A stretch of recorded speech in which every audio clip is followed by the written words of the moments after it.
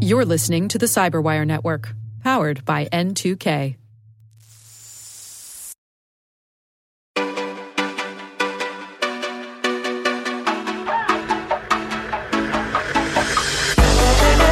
Hello and welcome to Security Unlocked, a new podcast from Microsoft where we unlock insights from the latest in news and research from across Microsoft's security engineering and operations teams.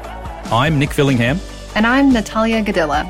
In each episode, we'll discuss the latest stories from Microsoft Security, deep dive into the newest threat intel, research, and data science, and profile some of the fascinating people working on artificial intelligence in Microsoft Security.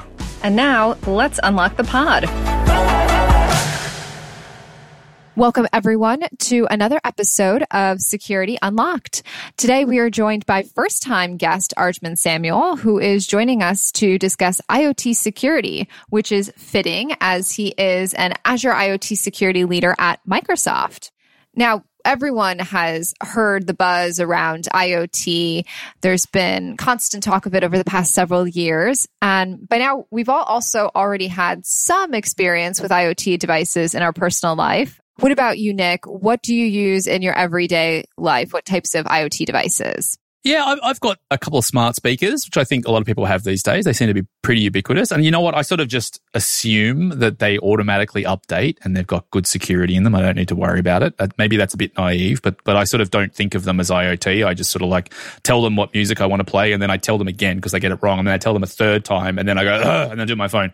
I also have a few cameras that are pointed out around the outside of the house. Because I live on a small farm with animals, I've got some sheep and pigs, I have to be on the lookout for predators, for bears and coyotes and bobcats. Most of my IoT, though, is very sort of consumer. Consumers have access to it and can sort of buy it, or it comes from the utility company. Right. Good point. And today we'll be talking with Arjman about enterprise-grade IoT and OT, or Internet of Things and operational technology.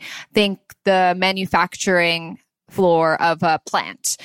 And Arjman will walk us through the basics of IoT and OT through to the best practices for securing these devices. Yeah, and we spent a bit of time talking about zero trust and how to apply a zero trust approach to IoT. Zero trust, there's sort of three main pillars to zero trust. It's verify explicitly, which for many customers just means sort of MFA, multi-factor authentication. It's about utilizing least privilege access and ensuring that accounts, users, devices just have access to the data they need at the time they need it. And then the third is about always sort of assuming that you've been breached and sort of maintaining this philosophy of let's just assume that we're breached right now and let's engage in practices that would sort of help root out a potential breach. Anyway, so Arjman sort of walks us through what is IoT, how does it relate to IT, how does it relate to operational technology, and obviously what that zero trust approach looks like. On with the pod. On with the pod. Today, we're joined by Arjman Samuel, Principal Program Manager for the Microsoft Azure Internet of Things Group. Welcome to the show, Arjman. Thank you very much, Natalia, and it's a pleasure to be on the show. We're really excited to have you. Why don't we kick it off with talking a little bit about what you do at Microsoft? So what does your day-to-day look like as a Principal Program Manager? So I am part of the Azure IoT engineering team. I'm a program manager on the team. I work on security for IoT. And me and my team, we are responsible for making sure that our IoT services and client-side software, SDKs and runtimes and so on are built securely. And when they are deployed, they have the security properties that we need them, and our customers demand that. So that's what I do all day long. And we're going to talk about zero trust and the relationship between a zero trust approach and IoT. But before we jump into that, Arjman, we had a bit of a look of your bio here. I've got a couple of questions I'd love to ask, if that's okay. I want to know about your sort of tenure here at Microsoft. You've been here for 13 years. Sounds like you started in 2008. And you started in what was called the Windows Live team at the time as the security lead. I wonder if you could talk a little bit about your entry into Microsoft and being in security in Microsoft for that amount of time. You must have seen some sort of pretty amazing changes, both from an industry perspective and then also inside Microsoft. Yeah, definitely. So, as you said, 2008 was a year when I came in. I came in with a degree in security, information security. And then, of course, my thinking and my whole work there when I was hired in Microsoft was to be, hey, how do we actually make sure that our product, which was Windows Live at that time, is secure, has all the right security properties that we need that product to have. So I came in, started working on a bunch of different things, including identity. And these are early times, right? I mean, we were all putting together this infrastructure, reconciling all the identity runtimes that we had. And all of those were things that we were trying to bring to Windows Live as well. So I was responsible for that, as well as I was working on making sure that our product had all the right diligence and security diligence that is required for a product to be at scale. And so a bunch of, things like STL and threat modeling and those kind of things, I was leading those efforts as well at Windows Live. So if 2008 Arjman was talking to 2021 Arjman, what would he be most surprised about the evolution over the past 13 years, either within Microsoft or just in the security industry? Yeah, that's a great question. I think in the industry itself, evolution has been about how all around us, we are now engulfed in technology, connected technology. We call it IoT, and it's all around us. That was not the landscape 10, 15 years back. And what really is amazing is how our customers and partners are taking on this and deploying this in their businesses, right? This meaning the whole industrial IoT and Internet of Things, and taking that to a level where every piece of data in the physical world can be captured or can be acted upon. That is a big change from the last 10, 15 years to where we are today. I thought you were going to say TikTok dance challenges, because that's where I would have gone. That too, right? That's a digression there. So I'm pretty sure everyone knows what IoT is. I think we've already said it, but let's just sort of start there. So IoT, Internet of Things, that's correct, right? Is there multiple definitions of IoT, or is it just Internet of Things? And then what is the definition of an Internet of Things thing?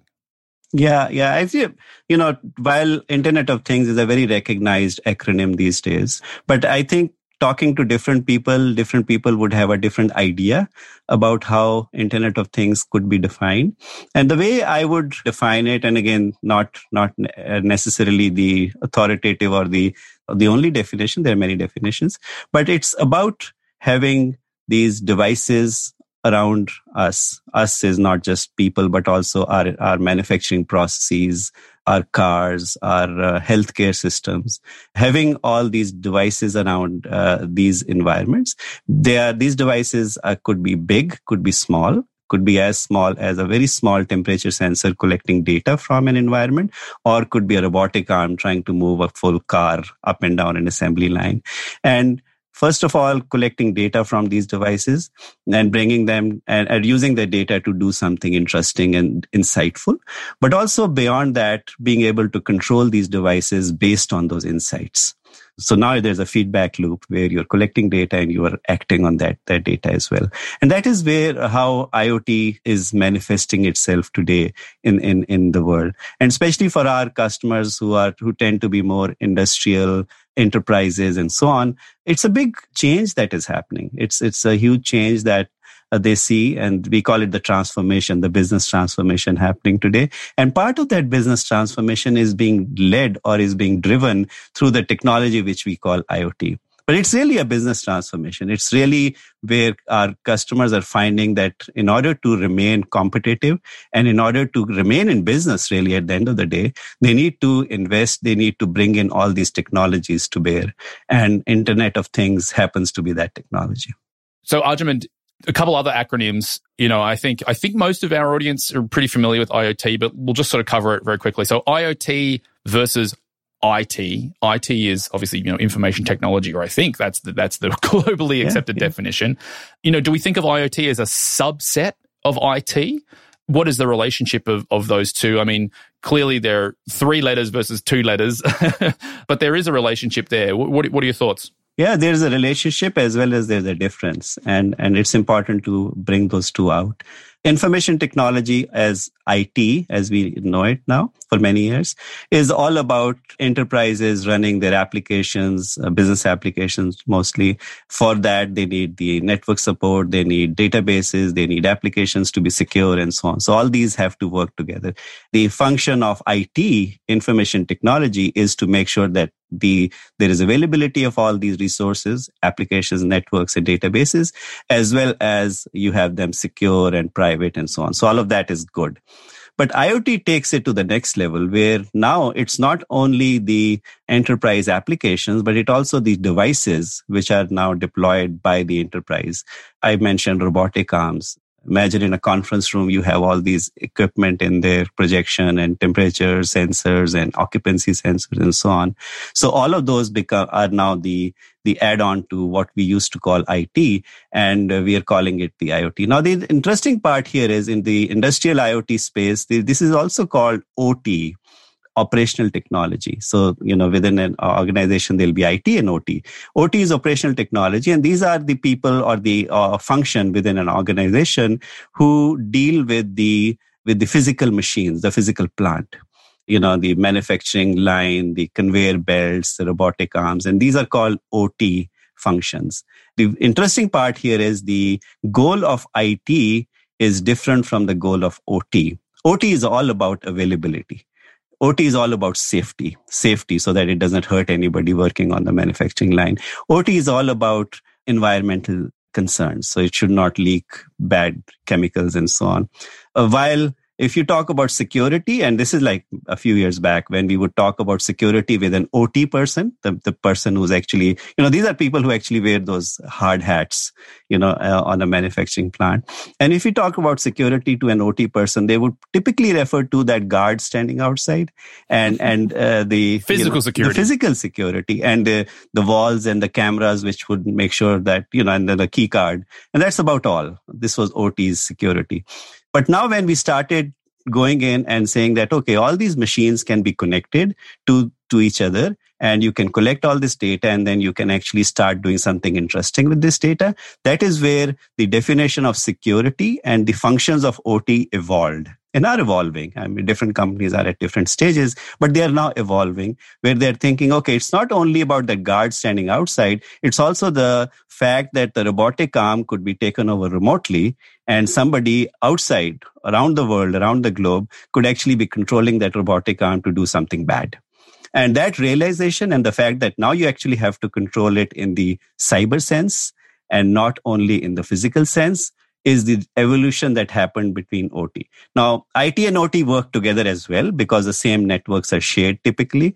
Some of the applications that use that data from these devices are common. So IT and OT, this is the other thing that has changed, and we are seeing that change. They started to work and come closer, work together more. IoT is really different, but at the same time requires a lot of stuff that IT has traditionally done. So what we consider to be simple just isn't simple anymore. That's life, right? Yeah. So today we wanted to talk about IoT security. So let's just start with framing the conversation a little bit. Why is IoT security important, and what makes it more challenging, different than traditional security? As I just described, right? I mean, we are now infusing compute in every environment around us. We talked a little bit about the conveyor belt. Imagine the conference rooms, the smart buildings, and all the different technologies that are coming in.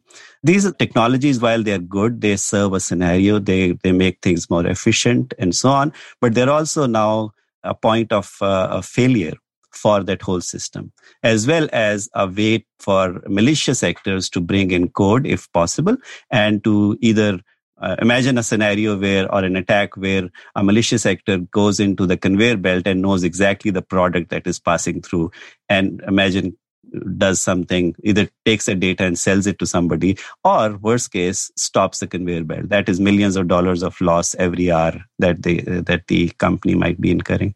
So now with this infused compute and all around us, we are now living in a target-rich, in an environment which can be attacked and which can be used for bad things, much more than what it was when we were only applications, networks, and databases.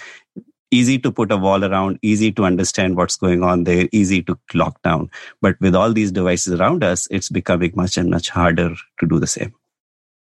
And then what sort of, if we think about IoT and IoT security, one of the things that sort of makes it different, I think, and here I'd love you to explain this sort of, I'm thinking of it as a spectrum of IoT devices that, I mean, they have a CPU, they have some memory, they have some storage, they're running an operating system in some capacity, all the way through to, I guess, much more sort of rudimentary devices, but do have some connection, some network connection in order for instruction or data to sort of move backwards and forwards. What is it that makes this collection of stuff difficult to protect? Or, you know, is it difficult to protect? And if so, why? And then how do we think about the potential vectors for attack that are different in this scenario versus, you know, protecting laptops and servers? Yeah, that's a good one. So what happens is, you're right, IoT devices can be big and small, right? There could be a small MCU class device with a real-time operating system on it. Very small, very single-purpose device, which is, imagine, collecting temperature or humidity only.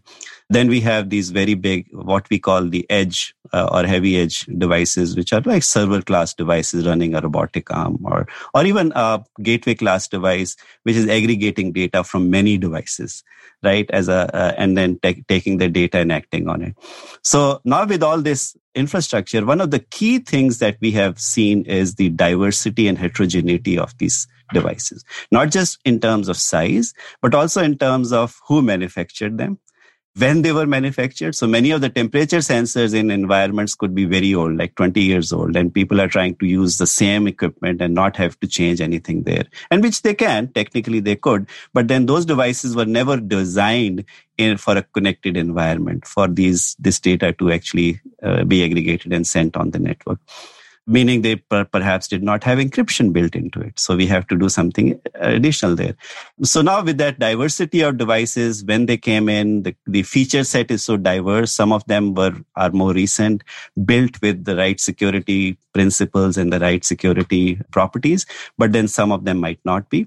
So this creates a challenge where how do you actually secure an infrastructure where you have this whole disparate, many different types of devices, many different manufacturers, many age is different for these devices, security properties are different. And as we all know, talking about security, the attack would always come from the weakest link.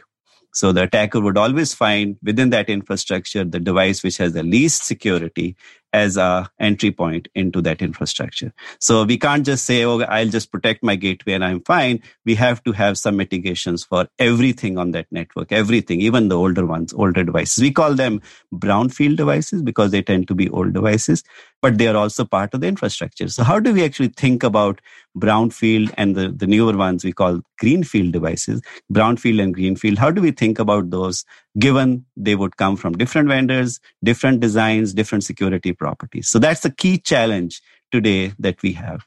So they want to keep those devices as well as make sure that they are secure because the current threat vectors and attacks are much more sophisticated. So you have a complex set of devices that the security team has to manage and understand. And then you have to determine at another level which of those devices have vulnerabilities or which one is the most vulnerable, and then assume that your most vulnerable will be the ones that are exploited. So is that typically the attack vector? It's going to be the weakest link, like you said. And how does an attacker try to breach the IoT device? Yeah. And this is where we started using the term the zero trust IoT. Mm-hmm. So IoT devices are deployed in an environment which cannot be trusted, should not be trusted. You should assume that there is zero trust in that environment. And then all these devices, when they are in there, you will do the right things. You'll put in the right mitigations so that the devices themselves are robust. Now, another example I always give here is your question around the attack vectors and how attacks are happening. Typically in the IT world, now that we have that term defined, in the IT world, you would always have physical security, you will always put servers in a room and lock it and so on, right?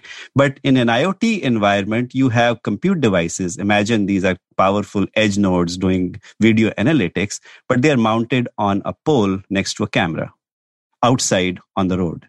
Right? So which means the physical access to that device cannot be controlled. It could be that edge node, again, a powerful compute device with lots of, CPU and so on, is deployed in a mall, looking at video streams and analyzing those video streams. Again, deployed out there where any attacker physically can get a hold of that device and do bad things. So again, the attack vectors are also different between IT and OT or IoT in the sense that the devices might not be physically contained in an environment. So that puts another layer of what do we do to protect such environments. And then I want to just talk about the role of sort of, if we think about traditional computing or traditional sort of PC-based computing and PC devices, a lot of the attack vectors and a lot of the sort of weakest link is the user and the user account. And that's why, phishing is such a massive issue, that if we can socially engineer a way for the person to give us their username and password or whatever, we can get access to a device through the user account. IoT devices and OT devices probably don't use that construct, right? They're userless. Is that accurate? Yeah, that's very accurate. So again, all of the attack vectors which we know from IT are still relevant because, if there's a phishing attack and the administrator password is taken over, you can still go in and destroy the infrastructure, both IT and OT. But at the same time, these IoT devices typically do not have a user interacting with them, typically in the compute sense. You do not log into an IoT device, right? It's a temperature sensor with an MCU. It doesn't even have a user experience, a screen on it. And so there is typically no user associated with it. And that's another challenge. So you need to still have an identity of the device, not on the device, but of the device. But that identity has to be intrinsic of the device. It has to be part of the device and it has to be stable. It has to be protected, secure and on the device, but it is not typically a user identity. And that's not only true for temperature sensors, the smaller MCU class devices. That's true for edge nodes as well. Typically an edge node. And by the way, when I say the edge node is a full blown rich operating system, CPU, tons of memory, even perhaps a GPU, but does not typically have a user screen, a keyboard and a mouse. All it has is a video stream coming in through some protocol and it's analyzing that and then making some AI decisions based on AI. But that's a powerful machine. Again, there might never ever be a user interactively signing into it, but the device has an identity of its own. It has to authenticate itself and its workload to other devices or to the cloud. And all of that has to be done in a way where there is no user attached to it. So with all of this complexity, how can we think about protecting against IoT attacks? You discussed briefly that we still apply the zero trust model here. So, at a high level, what are best practices for protecting IoT? Yeah, exactly. Now that, we just described the environment, we described the devices and the attacks, right? The bad things that can happen. How do we do that? So the first thing we wanted to talk about is zero trust. So do not trust the environment, even if it is within a factory and you have a guard standing outside and you have all the, the physical security. Do not trust it because there is still vectors which can allow malicious actors to come into those devices. So that's the first one, zero trust. Do not trust anything that is on the device unless you explicitly trust it. You explicitly make sure that you can go in and you can attest the workload as an example. You can attest the identity of the device as an example. And you can associate some access control policies. And you have to do it explicitly and never assume that this is, because it's an environment in a factory, you're good. So you never assume that. So again, that's a property or a principle within zero trust that we always exercise. The other one is you always assume breach. You always assume that bad things will happen. It's not if they'll happen or not. It's about when it's going to happen. So with that thinking, then you're putting in place mitigations. you're thinking, okay, if bad things are going to happen, how do I contain the bad things? How do I make sure that first of all, I can detect bad things happening? And we can talk about some of the offerings that we have, like Defender for IoT is an example, which you can deploy onto the environment. Even if it's brownfield, you can detect bad things happening based on the network characteristics. So that's Defender for IoT. And once you can detect bad things happening, then you can do something about it. You get an alert, you can isolate that device or take that device off the network and reflash it and do those kind of things. So the first thing that needs to happen is you assume that it's going to breach. You always assume that whatever you are going to trust is explicitly trusted. You always make sure that there is a way to explicitly trust either the workload or the device or the network that is connected onto the device. So if we start with verify explicitly, in the traditional compute model, where as a user on a device, we can verify explicitly with usually multi-factor authentication. So I have my username and my password. I add an additional layer of authentication, whether it's an app on my phone, a key or something, some physical device. There's my second factor, and I'm verified explicitly in that model. But again, no users, or the user is not sort of interacting with the device in sort of that traditional sense. So what are those techniques to verify explicitly on an IoT device? Yeah, exactly. So we, in that white paper, which we are talking about, we actually put down a few things that you can actually do to ensure that you have all the zero trust requirements together. Now, the first one, of course, is you need all devices to have strong identity, right? So because identity is the core, if you cannot identify something, you cannot give it an access control policy. You cannot trust the data that is coming out from that device. So the first thing you do is you have a strong identity. By strong identity, we mean identity which is rooted in hardware. So what we call the hardware-based root of trust. It's technologies like TPM, which ensure that you have the private key, which is secured in the hardware, and you cannot get to it, so and so on. So you ensure that you have a strong identity. You always have least privilege access. So you do not, and these principles have been known to our IT operations forever, right? So many years they have been refined, and people know about those, but we are applying them to the IoT world. So least privilege access, if a device is required to access another device or data or to push out data, it should only do that for the function it is designed for, nothing more than that. You should always have some level of device health check. Perhaps you should be able to do some kind of attestation of the device. Again, there is no user to assess the device health, but you should be able to do, and there are services which allow you to measure something on the device and then say, yes, it's good or not. You should be able to do a continuous update. So in case there is a device which has been compromised, you should be able to reclaim that device and update it with a fresh image so that now you can start trusting it. And then finally, you should be able to securely monitor it. And not just the device itself, but now we have technologies which can monitor the data which is passing through the network. And based on those characteristics can say if a device is attacked or being attacked or not. So those are the kind of things that we would recommend for a zero trust environment to take into account and make those requirements a must for IoT deployments. And what's Microsoft's role in protecting against these attacks? Yeah. So a few products that we always recommend. If somebody is putting together a new IoT device, right from the silicon and putting that device together, we have a great secure by design device, which is called Azure Sphere. Azure Sphere has a bunch of different things that it does, including identity, updates, cert management. All these are important functions that are required for that device to function. And so a new device could use the design that we have for Azure Sphere. Then we have Azure IoT Edge as a gateway software that you can put on a gateway, which allows you to secure the devices behind that gateway for on-prem deployments.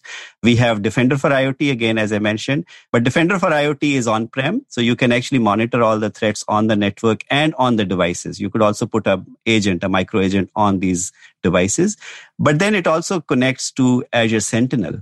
Azure Sentinel is our enterprise class user experience for security administrators to know what bad things are happening on-prem. So the whole end-to-end thing works all the way from the network brownfield devices to the cloud. We also have things like IoT Hub and device provisioning service. Device provisioning service is an interesting concept. I'll try to briefly describe that. So what happens is when you have an identity on a device and you want to actually put that device, deploy that device in your environment, it has to be linked up with a service in the cloud so that it knows the device, there's an identity which is shared and so on. Now, you could do it manually. You could actually bring that device in, read a code, put it in the cloud, and you're good to go because now the cloud knows about that device. But then what do you do when you have to deploy 1 million devices? And we're talking about IoT scale, millions, a fleet of millions of devices. If you take that same approach of reading a key and putting it in the cloud, one, you'll make mistakes. Second, you will probably need a lifetime to take all those keys and put them in the cloud. So in order to solve that problem, we have the device provisioning service, which is a service in the cloud. It is linked up to the OEMs who are manufacturing devices. And when you deploy a device in your field, you do not have to do any of that. Your credentials are passed between the service and the device. So that's another service, IoT Hub, device provisioning service. And then we have a piece of work that we have done, which is the certification of IoT devices. So again, you need their devices to have certain security properties. And how do you do that? How do you ensure that they have the right security properties like identity and cert management and updatability and so on? We have what we call the Edge Secure Core certification as well as Azure Certified Device Program. So any device which is in there has been tested by us and we certify that that device has the right security properties. So we encourage our customers to actually pick from those devices so that they actually get the best security properties. Wow, that's a lot, which is incredible. What's next for Microsoft's approach to IoT security? Yeah. So one of the key things that we have heard our customers, anybody who's going into IoT asks that question, what is the risk I'm taking? Right? So I'm deploying all these devices in my factories and robotic arms, connecting them and so on. But there's a risk here. And how do I quantify that risk? How do I understand that risk and how do I do something about that risk? So we got those questions many years back, like 4 or 5 years back. We started working with the industry and together with the Industrial Internet Consortium, IIC, which is a consortium out there, and there are many companies part of that consortium, we led something called the Security Maturity Model for IoT. So we put down a set of principles and a set of processes you follow to evaluate the maturity of your security in IoT. Right? So it's an actionable thing. You take that document, you evaluate, and then once you have evaluated, it actually gives you a score. It says you're level 1 or 2 or 3 or 4 for, let's say, authentication or access control or key management. And then based on that level, you know where you are, first of all. So you know what your weaknesses are and what you need to do. So that's a very actionable thing. But beyond that, if you're at level 2, and you want to be at level 4, and by want to means your scenario dictates that you should be at level 4, it is actionable. It gives you a list of things to do to go from level 2 to level 4. And then you can reevaluate yourself and then you know that you're at level 4. So that's a maturity. Now, in order to operationalize that program in partnership with IIC, we also have been, and IIC's help has been instrumental here. We have been working on a training program where we have been training auditors. These are IoT security auditors, third-party independent auditors who are not trained on SMM, Security Maturity Model. And we tell our customers, if you have a concern, get yourself audited using SMM, using these auditors, and that will tell you where you are and where you need to go. So it's evolving. Security for IoT is evolving, but I think we are at the forefront of that evolution. Just to sort of finish up here, I'm thinking of some of the recent IoT security stories that were in the news. We won't mention any specifically, but there have been some recently. My takeaway hearing those stories, reading those stories in the news is that, oh wow, there's probably a lot of organizations out here and maybe individuals at companies that are using IoT and OT devices that maybe don't see themselves as being security people or having to think about IoT security and OT security. I just wonder do you think there is a population of folks out here that don't think of themselves as IoT security people, but they really are? And then therefore, how do we sort of go find those people and help them go get educated about securing IoT devices? Yeah, that's exactly what we are trying to do here. So people who know security can obviously know the bad things that can happen and can do something about it. But the worst part is that in OT, people are not thinking about all the bad things that can happen in the cyber world. You mentioned that example with that treatment plant. It should never have been connected to the network unless required. And if it was connected to the network, to the internet, you should have had a ton of mitigations in place in case somebody was trying to come in and should have been stopped. And in that particular case, there was a phishing attack and the administrative password was taken over. But even with that, with some of our products like Defender for IoT can actually detect the administrator behavior and can detect if an administrator is trying to do bad things. It can still tell other administrators there's bad things happening. So there's a ton of things that one could do. And it all comes down, what we have realized is that it all comes down to making sure that this word gets out, that people know that there is bad things that can happen with IoT. And it's not only your data being stolen, it's very bad things, as in that example. And so the word out is so that we can actually make IoT more secure. Got it. Arjman, again, thanks so much for your time. It sounds like we really need to get the word out. IoT security is a thing. You know, if you work in an organization that employs IoT or OT devices or think you might, go and download this white paper. We'll put the link in the show notes. You can just search for it also probably on the Microsoft Security blog and learn more about cybersecurity for IoT, how to apply a zero trust model. Share it with your peers, and let's get as much education as we can out there. Thank you very much for this opportunity. Thanks, Arjman, for joining us. I think we'll definitely touch on cybersecurity for IoT in future episodes. So I'd love to talk to you again. Looking forward to it. Well, we had a great time unlocking insights into security from research to artificial intelligence. Keep an eye out for our next episode. And don't forget to tweet us at MSFTsecurity or email us at securityunlocked@microsoft.com with topics you'd like to hear on a future episode. Until then, stay safe. Stay secure.